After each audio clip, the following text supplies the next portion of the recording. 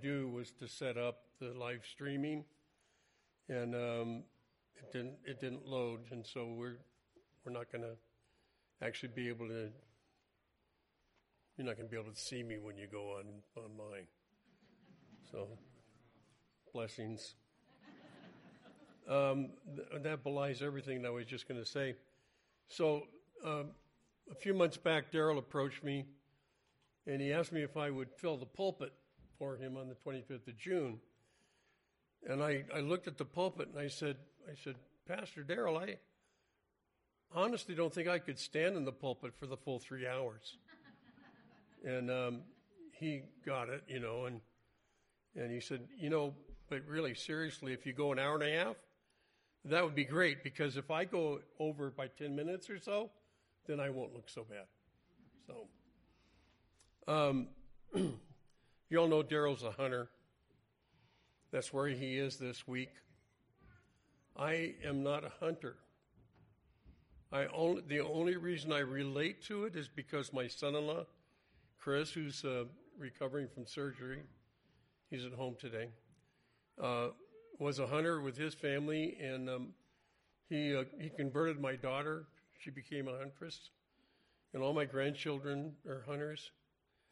And I finally learned the value of the hunting process, and so I support it. And what's really neat, I got a text from Daryl this morning saying that he was praying for me, and he also sent me a picture. Apparently he's been after a particular prey, a game that he's been after for decades, and he said he finally got it. And so he sent me a picture so I could share it with you.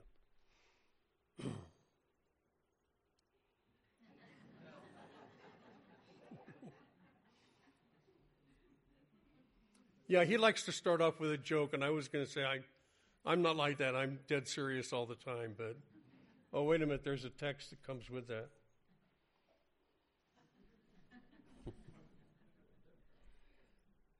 I love Bugs Bunny cartoons.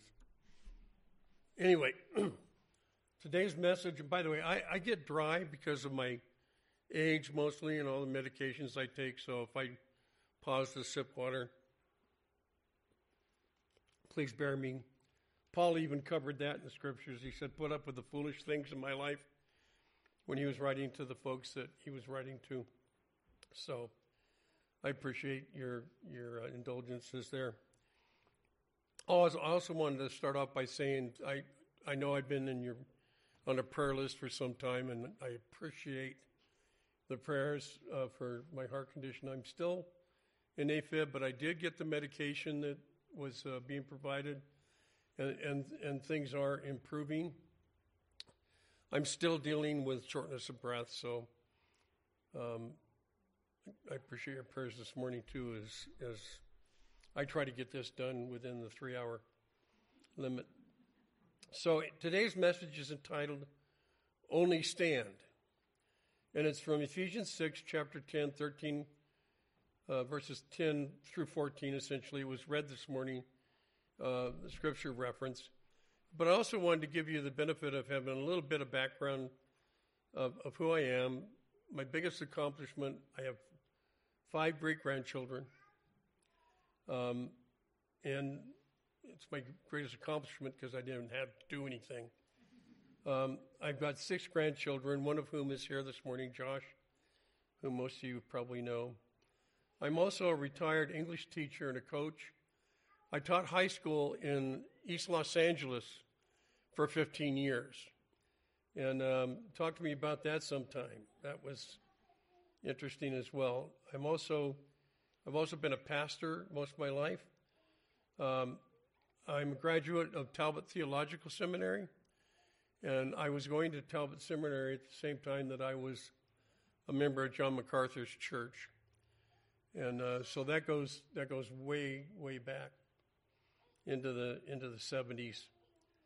I'm also retired LAPD, and I don't have any police jokes this morning. But really, one of the greatest things in my life is that I have a daughter by the name of Tricia, And she's here, and she's such a blessing.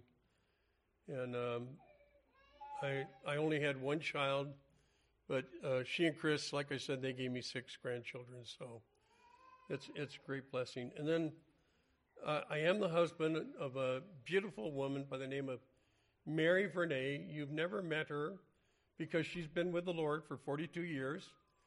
Tricia was 10 years old when her mom passed away. And but with the grace of God and the sustaining love of the church, we are who we are today. We are in Christ, and we're blessed. This picture was taken when we announced our engagement. And like I said, she was very beautiful. She was also actively involved in ministry. She sang alto in all the choirs that we were ever blessed to be a part of. She played the guitar and used it in her ministry to children. And she, with her loving care and support, is the one that got through me through the difficult road to the ministry that I'm involved in today. So I look forward to the day. You know what I mean. So today's message is only stand. And before I get into it, let's pray.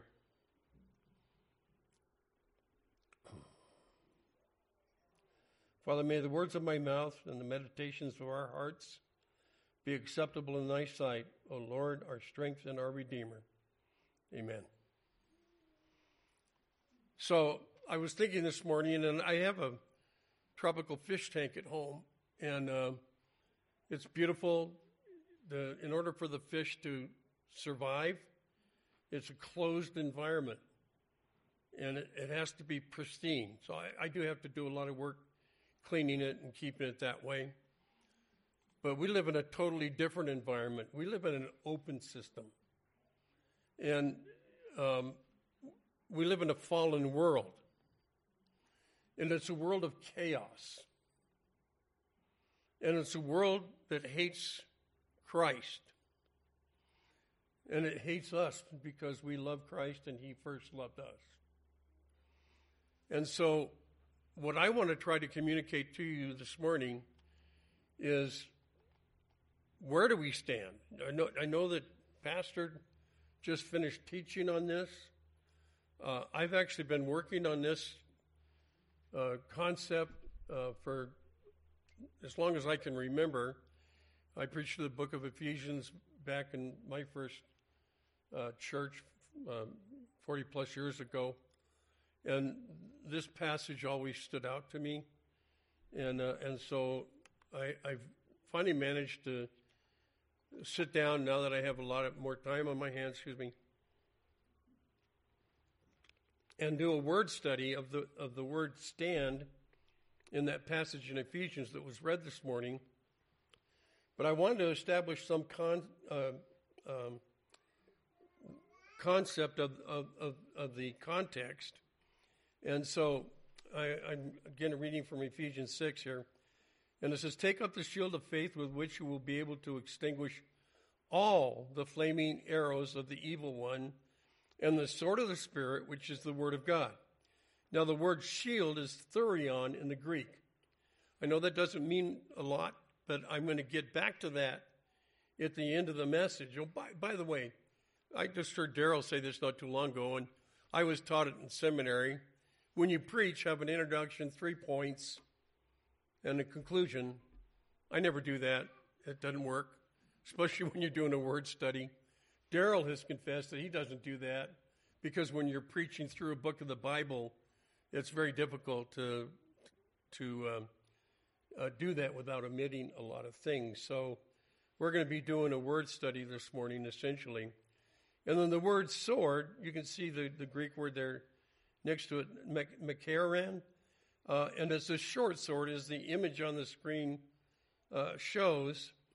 And then in that passage it says, which is the word of God. And the word there is not the word logos, it's the word rama. And you heard that a few weeks back when Daryl was preaching through this passage. And the word Rama means a part of the whole. It's of the Logos. It's not all of the Logos. It's simply a part of it. So when you're looking at the image of a soldier battling someone and the enemy is in close quarters and he has to use the short sword, what that implies is that when you as a believer are dealing with something and you're in close quarters with the enemy, that word of God is there like a short sword. Remember in Matthew chapter 4, when the enemy confronted Jesus, told him to throw himself off off the cliff to the rocks below, and he tempted him with bread and with the domains that were out there. And Jesus said, man does not live by bread alone in that one case, but by every word that proceeds from the mouth of God. And that would be the Logos, and the Rama is a part of that whole.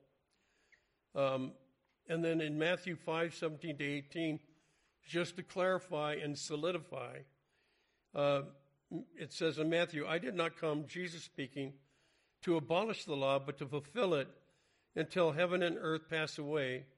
Not the smallest letter or stroke shall pass from the law until all is accomplished. So one of the amazing things about doing a word study, you can go from Genesis to Revelation and everything in between. And because these men that Jesus called and that eventually wrote the scriptures, they're as consistent as anything could be consistent. The proof is in their inability as human beings to write so perfectly and so concisely.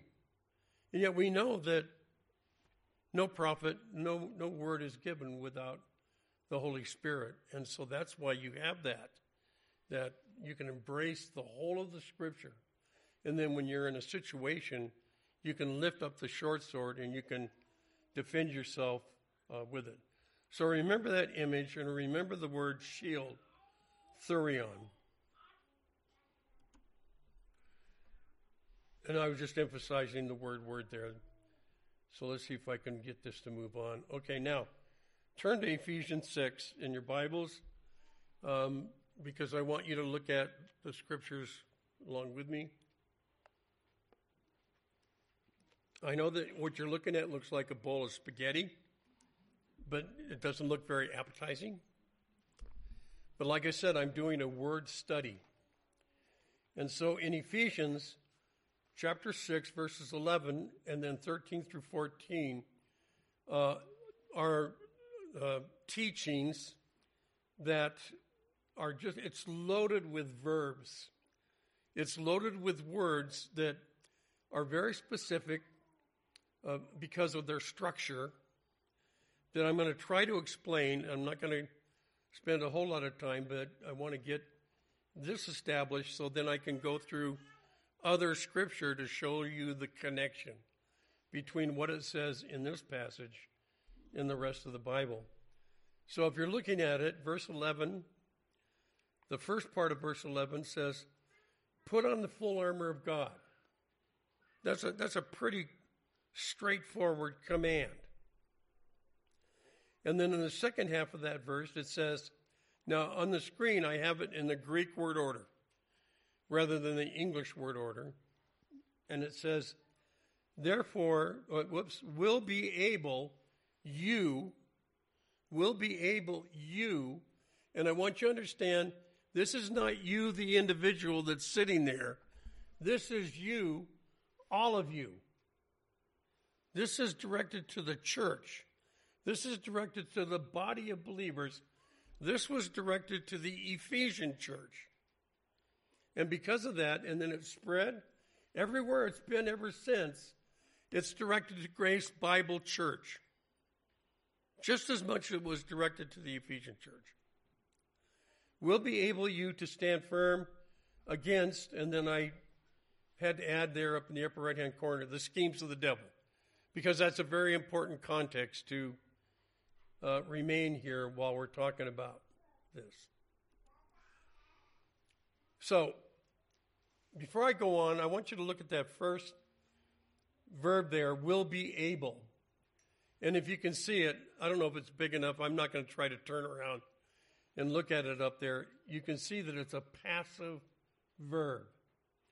That means when verbs like this are written in the passive context, it means that you, plural, are not doing this, but some outside force is. And that outside force is God. Essentially, what it means is God will make you able to stand firm against the schemes of the devil. God will make you able, not you, the individual, but as a group of believers, the Lord. And then it says, therefore, and of course the word therefore embraces everything that went ahead of it, and it drags it into the conversation. Therefore this, take up the full armor of God. And you can see that next verb is also plural, and it's a command. Okay? So that, going on, so that you will be able, and then it says to resist in the evil the day. So, before I get ahead of myself, I want you to look down on the lower part of the screen. There's some stuff circled in red, in red ink. And the first one, it says INF, and that means infinitive. And I'm going to try to bring something up here. I hope you can see it. Number one in the upper right-hand corner there, and an orange circle there is putting itself around that first infinitive, to stand firm, and it means to take over in battle. Now, it's not saying that I, the individual, have to take over in battle. It's saying that you, the body, with the Lord's enabling you, will be able to take over the battle with his assistance. Now, everything got skewed a little bit here. I'm not too sure how that happens. I've gone over this probably 25,000 times. But and I'm not going to try to fix it, but you can see in that first green square, there's a highlighted area and the letters S-T-A-E. Do you see that? S-T-A-E in the Greek is sigma, tau, eta. And what that is the word stand. That's the root word, stand. And in every case, that's what's used here in these passages. And then the second one is also says to resist, so that you will be able to resist. In the evil of the day. And then it goes on and it says, and everything having done, to stand firm. The only thing that makes these words different from one another are the prefixes and the suffixes that I don't need to get into, just to say that Greek verbs have those types of additives to the words that change their meaning so that we have a greater depth of meaning. And then it says, and everything having done, to stand firm, and there it is again. And that also is an infinitive. The first three are all infinitives, which means they rely on the primary verb. Subsequently, all of those words are also passive, because they get their stress from the ruling verb. And then the last word in verse 14, stand firm, is actually a command. It stands alone. And it's simply stand firm, therefore. So, in these passages, there are four usages of the Greek word stand. Now, let's see if I can have my program maintain its integrity. This one looks a little bit better. So I want to talk about the controlling verbs there in the passage. And first of all, I want to stress this again. This passage in Ephesians is written to the redeemed church. So everybody that Paul is writing to is someone who has been born again. And every subsequent church throughout the ages, this letter is written only to those who are born again. So you have the first verb there, put on, and all I'm going to stress is a few of the things. It's plural. You can see that in the middle of all that. And it's a middle voice, which and an imperative, which means you, all of you, are the ones who are putting on. The second verb, take up, is also plural. This one is also a command, an imperative, and it's calling us to submission. The third one, you will be able, is also plural, and it is also passive, which means it's power given by God to believers, and it's also subjunctive. I hate to give you a Greek lesson. I was an English teacher when I taught high school, so I guess this stuff comes second nature to me. But what that means simply is that you all may be able to be armed. God enables us to be armed. And then the last one, the one action verb using the root stand, is also plural. It's a present active, meaning now take your stand. So once you understand that God is clothing you in his armor, and once you understand that he is enabling you to do this with his assistance, then you can understand that now you can take your stand. So if I were going to put a structure to this and 3 points, I would say, with whom do we stand? How do we stand? And where do we stand? And that's what I'm going to try to answer this morning. So down at the bottom, you can see on your inserts there that there are some blank spaces. They're going to be at the bottom of the screens. The verb structure is clear. God's armor is given to us, and in it we stand. Okay, I'm not going to read this whole passage because we've already read most of it, but Ephesians 6:10-17 is the context. It was read from the pulpit this morning. What I want to do is draw your attention to the words at the bottom that are outlined with yellow over the or under the black text. And it's in verse 14, stand firm therefore, having, and then and having put on the breastplate of righteousness, and having shod your feet, and having taken up the shield, and take up the helmet of salvation. All those words are verbs, and they're all middle voice, and what they all mean is, and I'll try to put it in language that you can relate to, having already had your loins girded with truth, and having already had the breastplate of righteousness put on, and having already had your feet shod with the preparation of the gospel of peace. And in addition, having already taken up the shield of faith, and then lastly, and take up the helmet of salvation. So once you've been clothed in God's armor, the process of being born again is God clothes you in his righteousness, and then the helmet of salvation is placed upon you. And I just heard Pastor Darrell say this last week and a couple weeks before this. When you're talking about the Holy Spirit and what the Holy Spirit brings to your life, it says that we are sealed in the Holy Spirit of promise.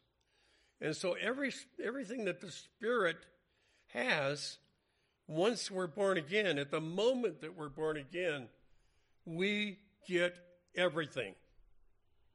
There's no second blessing. Everything is just there. We just have to be willing to submit, and then we can walk with him.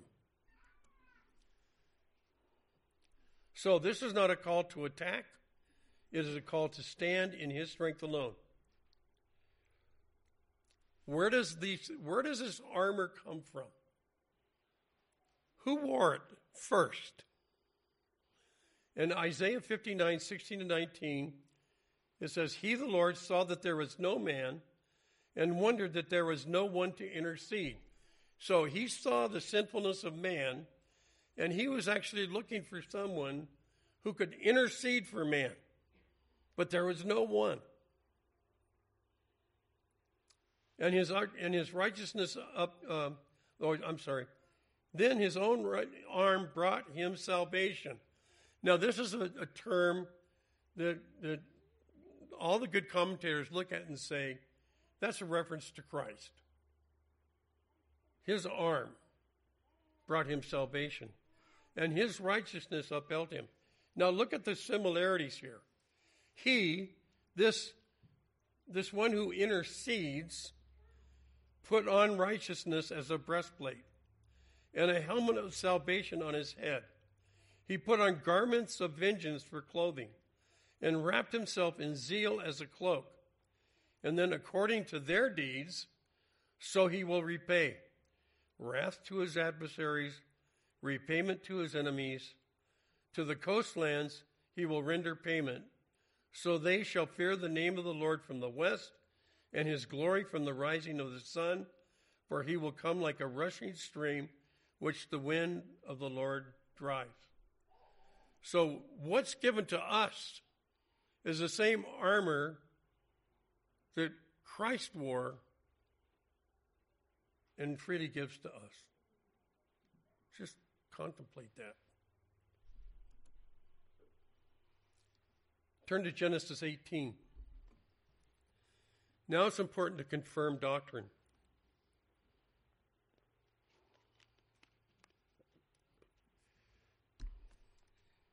And see how Scripture consistently backs up the things that I've tried to lay out here. Genesis 18, verses 1 to 2, and then skip to verse 8. The Lord appeared to Abraham by the oaks of Mamre in the heat of the day. When he lifted his eyes, behold, 3 men were standing opposite him. So he ran to meet them and bowed himself to the earth. Notice this. He bowed himself to the earth. It's not the same image that we just looked at, is it? And then he left and he went and prepared food. And then verse 8, and he placed it before them, and he was standing by them under a tree. So here's the first instance where someone was standing. And we'll see that this was the Lord. Excuse me. So the Hebrew word for standing is amad. It's a place prepared by God with continuing emphasis. Now, I also have a Greek word up there, and that Greek word is not in the Hebrew Bible, but it is in a book called the Septuagint. The Septuagint is the translation of the Hebrew to the Greek many, many centuries ago. It's not something that we hold up as the infallible Word of God, but it is something that we can gauge and measure and compare with Scripture. And the Greek word that they use to translate amad into the Greek is peristae. And you can see the letters S-T-A-E. That's the word stand. And so that's consistent with what we were looking at in Ephesians. And then skip forward a little bit to Genesis 19, verses 27 and 28. Abraham arose early and went to the place where he had stood before the Lord. And there it is. It says he stood before the Lord. And he looked toward Sodom and Gomorrah and saw the smoke ascend like the smoke of a furnace. So this is after Sodom and Gomorrah are destroyed. And he could see it from that place where he had been standing before the Lord. And again, the Hebrew word is amad, a place prepared by God with continuing emphasis. And it looks like a different Greek word, but you can see the S-T-A-E in the middle there. It's a perfect word referring to past action. And because it's past action, it has eternal application. Abraham stood before the Lord. Abraham is still standing before the Lord. Never changes.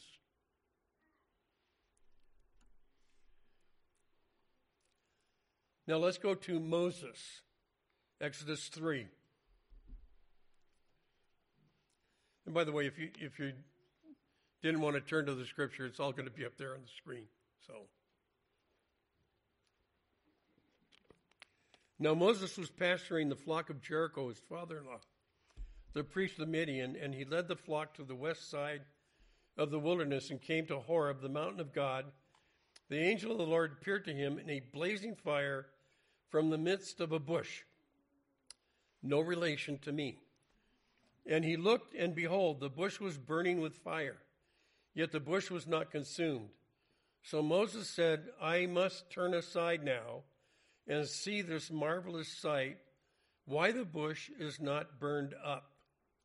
When the Lord saw that he turned aside to look, God called to him from the midst of the bush and said, Moses, Moses. And he said, here I am. Now in combination, let's look at the next part first.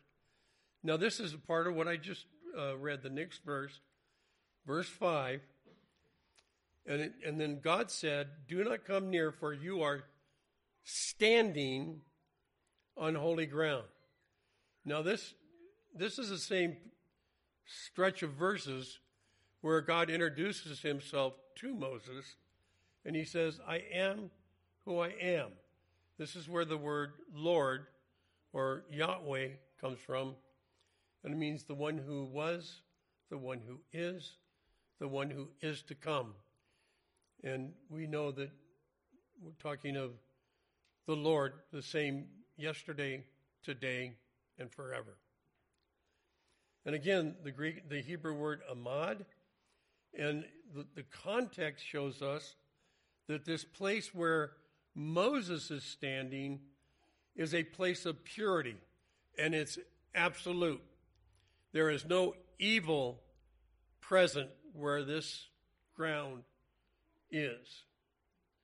And then the Greek word, again, the S-T-A-E, it's perfect, and it means, I brought you here to know my holiness and to stand in it forever. So the same thing with Abraham. Abraham is standing. He was promised that he would be forever standing. He is still standing. Moses is standing in the holy presence of God then and now. It doesn't stop. And then Exodus 33, verse 11, the Lord spoke to Moses face to face as a man speaks to his friend. In combination, these two verses show the eternal relationship of friendship between God and those people whom he extends salvation to. We understand this from the Garden of Eden, because Adam and Eve, before they disobeyed, walked with God in the garden. They were friends with the Lord. And the same thing is true of Abraham and Moses. Now, Israel. This was read this morning, and it's a great verse. It's the Pharaoh. He's chasing after the Israelites. They are cornered. The chariots and the soldiers of Pharaoh are coming down to destroy them, and they're bitter. And they cry out to Moses, "Why did you take us out of Egypt? It would have been better if we just died there." And so Moses said to the people, "Do not fear, stand by." Now the Hebrew word there is a little different. It's yasah because it adds the word stand by. In other words, it means stand in wait. And the Greek word, again, you can see the S-T-A-E, and see the salvation of the Lord, which he will accomplish. Not you, Israel. Flip it over to New Testament times. Not you, the individual. Okay? See the salvation of the Lord, which he will accomplish for you today. For the Egyptians whom you have seen today, you will never see them again forever. The Lord will fight for you while you keep silent. Images are worth 1,000 words sometimes. Stand and see the salvation of the Lord. Of course, we know that the sea was parted. The Israelites fled. The Egyptians tried to chase after them, and they were destroyed. Okay, another encounter with Moses. Exodus 33, 17 to 23. The Lord said to Moses, I will do this of which you have spoken, for you have found favor in my sight, and I have known you by name. Then Moses said, I pray, show me your glory. Wouldn't that be something that you would want to experience? And he said, I myself will make all my goodness pass before you and will proclaim the name of the Lord before you. And I will be gracious to whom I will be gracious. In other words, this salvation is up to me, Moses, not you. And will show compassion on whom I will show compassion. But he said, you cannot see my face, for no man can see me and live. Then the Lord said, behold, there is a place by me, and you shall stand there. Stand there. Same word in the Hebrew and Greek, on the rock, and it will come about while my glory is passing by that I will put you in the cleft of the rock and cover you with my hand until I have passed by. Then I will take my hand away, and you shall see my back, but my face shall not be seen.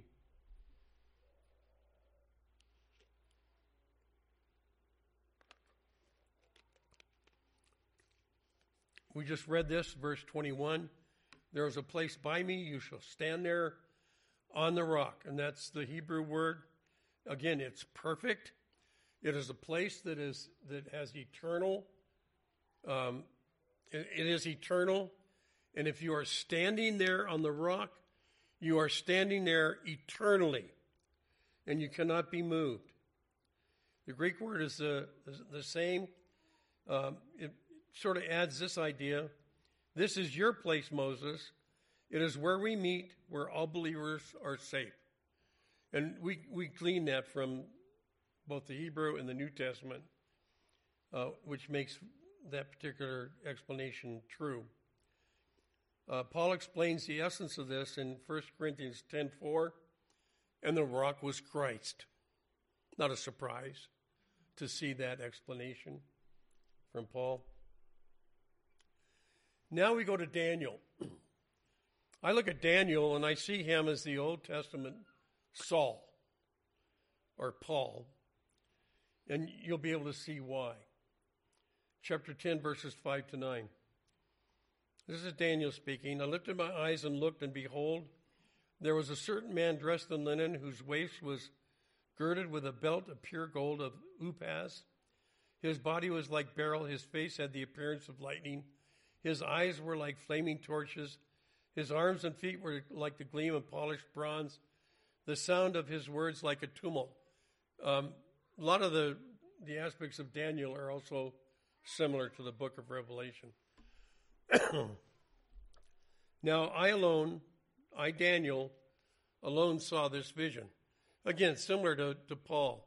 The people with Paul didn't see this, what happened to Paul either.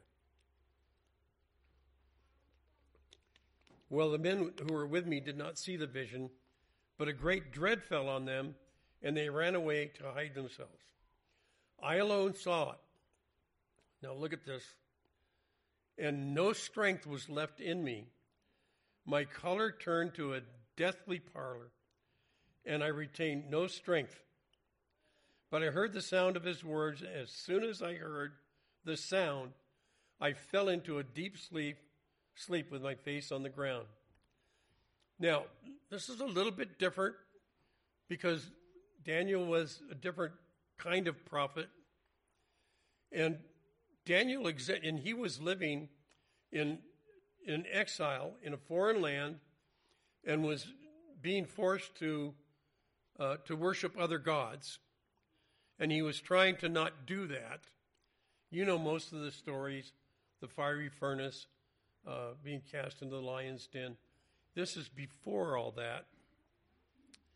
And even though he was, you look at the bottom there, highly esteemed, he suffered from spiritual weakness.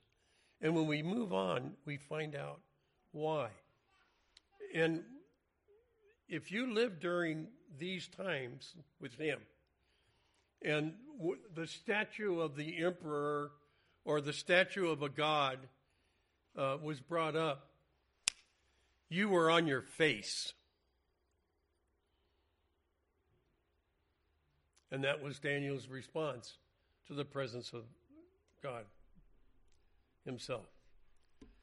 And so that's where we find Daniel at the end of this passage. Down and out. Then a hand touched me and sent me trembling on my hands and knees. And you can see the image here of Daniel on his hands and knees having been touched. And he said, the individual that touched him, Daniel, man of high esteem, understand the words I am about to tell you and stand. It's a command. It's the Hebrew word amad. Stand upright, for I have been sent to you. When he had spoken this to me, I stood up. Daniel obeyed, trembling. There's still a piece of the puzzle that needs to be added.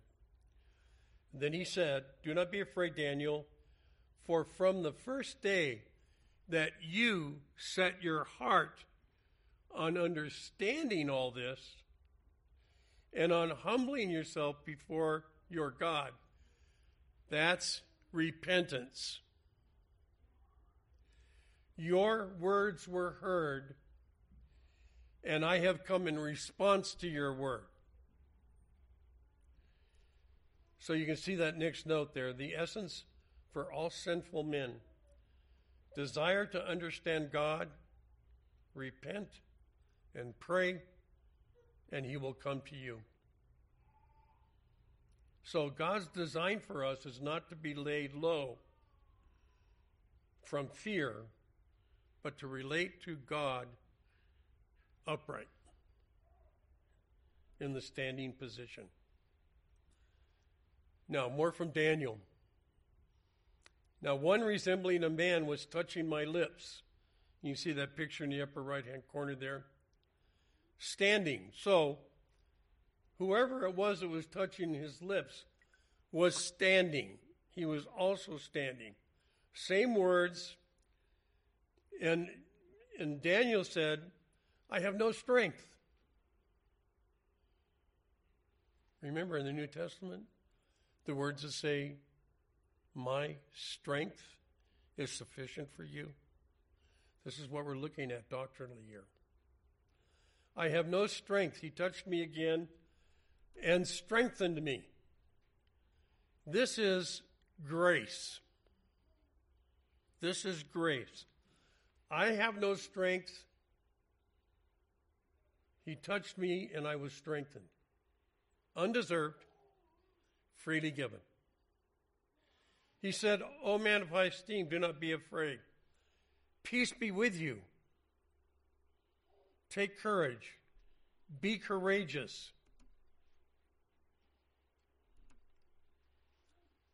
This means that he is going to establish him in a particular place. Now, as soon as he spoke, again, Daniel speaking, I received strength. This is synonymous with salvation. It means vigor, power. It's perfect intensive, which means it's something that's given that can never be taken away. Perfect. And it's intensive, meaning it is complete. It is firmly established. Now, you may have noticed something. The words, peace be with you. Look at the bottom of your screen. Jesus said twice, peace be with you. What we have here is a Christophany. The Lord Jesus appearing to Daniel, giving him salvation, establishing him in the position of friendship, the two of them standing together. We'll find out where that is. Now, continuing to confirm doctrine, the 12, meaning the apostles, on the day of Pentecost. So when they had come together, the disciples were asking, Lord, is it at this time you are restoring the kingdom of Israel? I mean, they always thought that Jesus was going to put on the armor and go out and destroy Rome. Is this when you're going to do it? And so Jesus said to them, it is not for you to know the times or epochs which the Father has fixed by his own authority.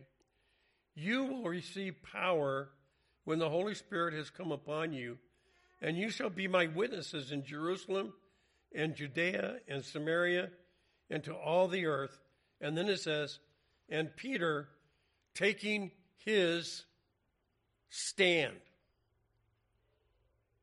Alone? No. Look at the words of Scripture. With the 11. All 12 of them were there, and they took their stand. Remember, you, all of you. So let's go back a little bit and follow the line that's presented here. In Acts chapter 2, verses 1 and 4, so they were in the upper room, and they were all filled with the Holy Spirit. That is, they were born again, and as it says, they spoke other languages. And in verse 11, the people heard them in their own tongues, speaking of the mighty deeds of God. Some were amazed, others mocked. The mockers said, oh, they must be drunk. And then verse 14, Peter, taking his stand, and you can see this is the same word, S-T-A-E, caused to stand.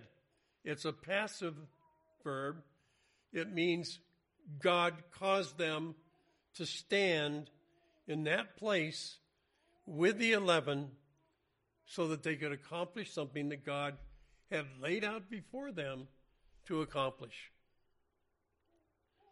And then the people that heard the message cried out and said, what shall we do? And in verse 38 it says, repent and be baptized. After hearing the message of the gospel, repent and be baptized. In other words, you're being brought into the local body of the Christian fellowship. And you who repent and are baptized will receive the gift of the Holy Spirit just as did the apostles. Verse 41, and there were added about 3,000 born-again souls that day. Now, I want to emphasize, before they stood in the temple in these images, what did the disciples do? Peter in particular. They hid. They denied Jesus as their Lord. Peter, dramatically, before the cock crows 3 times, you will deny me 3 times. And that's exactly what happened. And they were all hiding. And then for 40 days, Jesus appeared to many of them. The 12 in the upper room, what were they doing in the upper room? They were hiding. They were afraid. What changed? They stood before thousands of people in the temple square, and they got up and stood before them. Something had changed. They were caused to stand because they were given the gift of the Holy Spirit. Remember, in the upper room, Jesus said, "It's good that I go away so that I can send you another comforter. He will be with you and in you." This is a dramatic difference between the Old Testament believers and New Testament believers. We have the Holy Spirit dwelling in us. So all the verbs in here are passive, and so we can repeat the phrase, stand and see the salvation of the Lord. Saul, or as we more commonly know him, Paul. Saul breathing threats and murder against the disciples of the Lord as he approached Damascus. A light flashed around him, and he fell to the ground and heard a voice, very similar to Daniel. He fell to the ground and heard a voice saying, "Saul, Saul, why are you persecuting me?"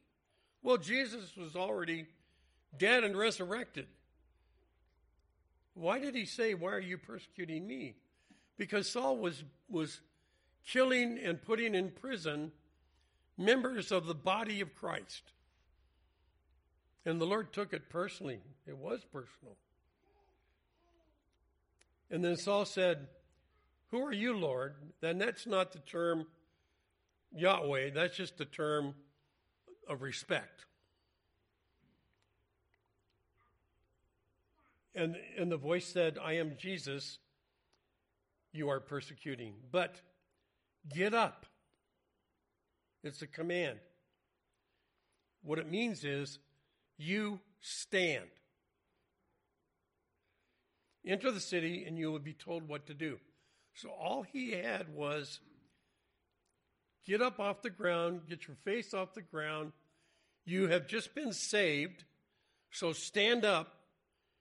You, the murderer of my flock, are my friend, and it will last forever.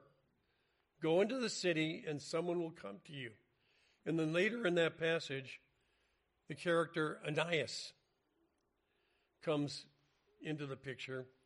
And the Lord said to him, he was a member of the local church, get up. Notice the Greek word has the S-T-A-E, and so it means the same thing. Get up, stand, and go to Saul. And if you can imagine, Ananias knew he knew who he was. And he's in his mind, he's thinking, are you kidding me? Saul? He's the one that was there when Stephen was stoned. He's the one there that's been chasing believers into Damascus and all over the north country.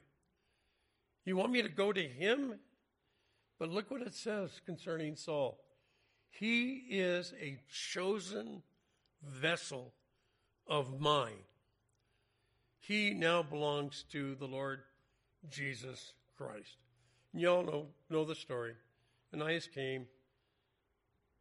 Saul got the information that he needed. He actually spent 14 years in development before he ever went out and preached on the widespread basis we know of him. So Paul's unique salvation did not occur in isolation. He was indeed a part of the body of Christ. So continuing to confirm doctrine from other places in Scripture.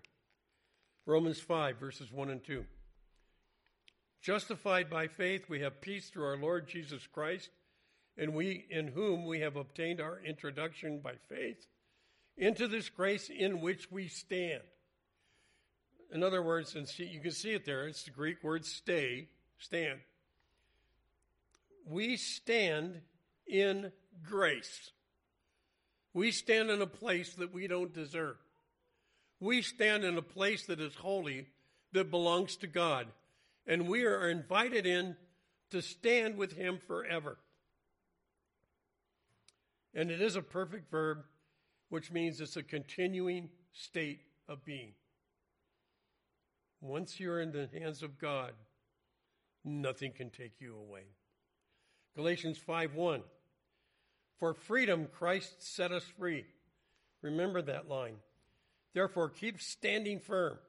Again, stay, to stand. It's a command. Once again, you, all of you, not the individual. And do not be subject again to a yoke of slavery. We'll see that also again in a little bit. And then 1 Peter 5. Be alert. Your adversary, the devil, prowls around like a roaring lion, seeking someone to devour. I know that's a pretty graphic image, but it sort of gets us to think, doesn't it? The enemy is active, and he wants to destroy us. And we're talking about the church, because we never stand alone. When we do, we'll see what happens. And it says, you, all of you, resist, firm in your faith, for you know the God of all grace will do the following, because he's already accomplished it. He will perfect you, he will confirm you, he will strengthen you, and he has already established you. This is the true grace of God. Stand firm in it. And again, you, all of you, only stand. That's all we're commanded to do. Just stand. So this is a profound linkage to the dangers of spiritual warfare we saw in Ephesians 6. Now this is where it's important to know that there are times when pastors and teachers and elders are called to do something before the church. They're called before the church to teach and to train in righteousness and to edify the body. But they're also called to correct and confront if that's what's needed. And this whole time you've heard me say, this is a plural thing that's going on, not a singular. So if you're looking at that soldier in that image there, and you see him standing alone, this is the warning that 1 Corinthians 10 gives. Let him, singular, who thinks, and that's someone who is employing independent supposition. In other words, he's thinking inside the box, not what God would want, but what he would want. And it says, he stands thinking he stands. That's the context. Let him who thinks he stands take heed. This is a warning, a command to guard against the blindness and of self-supposition and to exercise true sight. Well, what gives us true sight? The doctrine of Scripture gives us true sight. That he does not fall. So if you are sitting out there and you are standing alone, and you can think much of what you do as a believer allows you to stand alone, then this passage is for you. And let the Holy Spirit correct it if it needs correcting. Therefore, my beloved, flee from idolatry. Now, the idolatry in this particular verse is self. It's self-righteousness.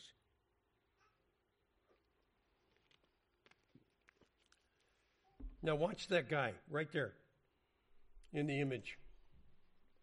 You see him on the left of this picture coming over? That's the same guy. I photoshopped him out so he was standing alone. But according to all the imagery that we've looked at, according to all the teaching that we've looked at, we don't stand alone. There's danger in standing alone. You will fall back on your face, worshiping self.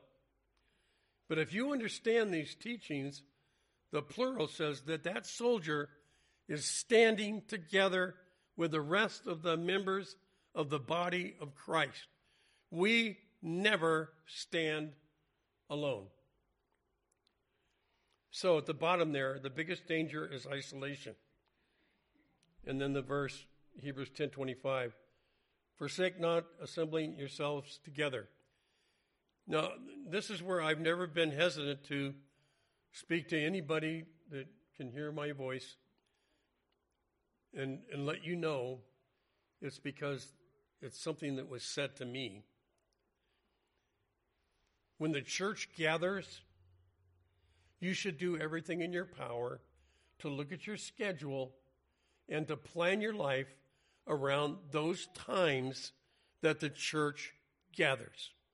I know there's a lot of factors, but if you can, in any way, shape, or form, be here when Pastor Darrell is teaching on Wednesday night, you should recheck your schedule. I know that Wednesday nights used to have a larger turnout, and COVID changed that. Come on back. Come on back. Enough correction. Revelations 3:20, behold, I stand. That's Jesus. It's perfect. He is continuously present at the door and knock. If anyone hears my voice and opens the door, I will come into him and will dine with him and he with me. It's an eternal promise.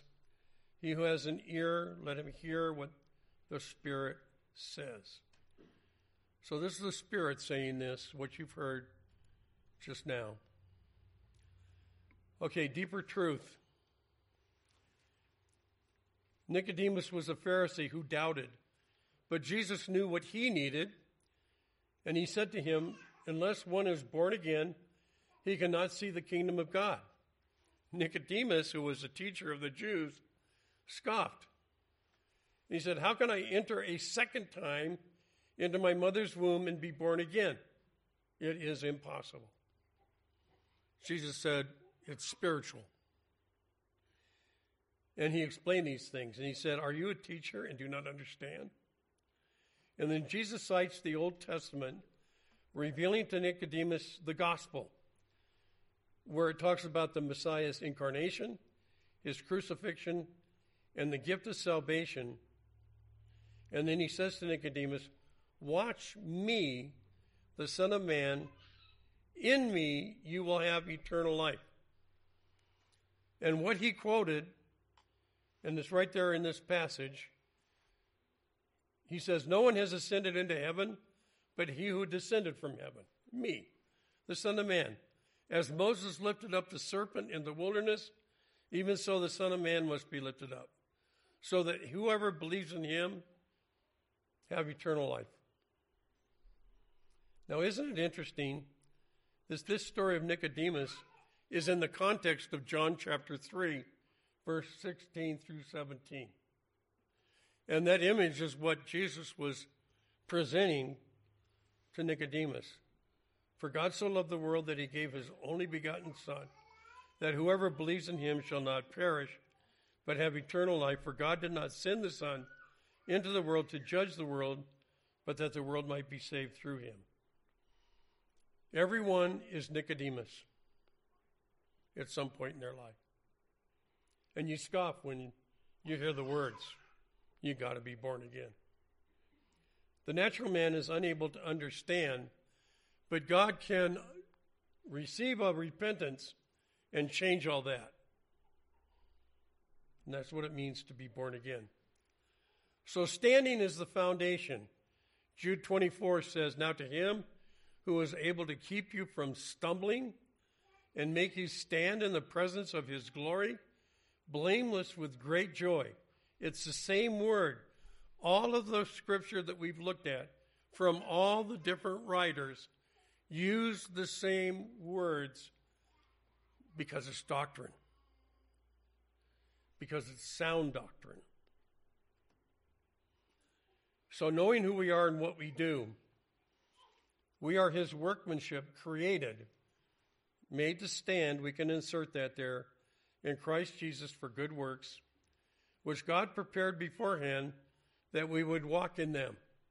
So if we're operating alone on our own self-righteousness and we try to do something, it has no value. The only way that we can store up our treasures in heaven is to walk the path that he designed for us, the church, collectively, and then what we do in the church, the usage of our gifts together. So imagine this if you can. Now, Jesus was walking by the Sea of Galilee. He saw two brothers, Simon called Peter and Andy his brother, casting a net into the sea, for they were fishermen. And they were rough, tough, gruff, salty men. And he said to them, "Follow me, and I will make you fishers of men." And then it says, immediately they left their nets and followed him. We always need to be ready to give a defense of the hope that is in us. I think about this sometimes. Those two men, the Lord of creation, looked them in the eye, and he called them from their business, and they let it go, and they followed him. That's what he's asking all of us to do. So for freedom, Christ set us free. That's referring to the death and resurrection of Jesus Christ. Therefore, keep standing firm. And again, there's no room for the image of all of us together, but that's what I'm referring to. Standing firm, fully armed, and do not be subject again to a yoke of slavery. Now, it's a little hard to see this image, but this is a cage without doors. There's no way to get in or out. It is a personal prison that without Christ, you are bound to. There is only one way out. And we are called to test ourselves to see if we are in the faith that he is in you. So we're at the point of conclusion now, and we get back to what we first started with, the image of the shield of faith. The Greek word again is thurion. It's a noun, and it means a large door-shaped defensive weapon, something that we can get behind for protection. What is that? Again, the Greek word, the root word is thura. Now, on the left side there's a picture taken from Israel. This is a sheepfold. And a sheepfold is a walled enclosure with only a single slit of a door that the sheep can get through. That gap is called a door. And it says in John 10, 7 and 9, Jesus speaking, "I am the door of the sheep. I am the door," thura. It's the same word for the shield. "If anyone enters through me, he will be saved." Takes us to the words of Jesus, "I am the way and the truth and the life. No one comes to the Father but through me." There's no other way.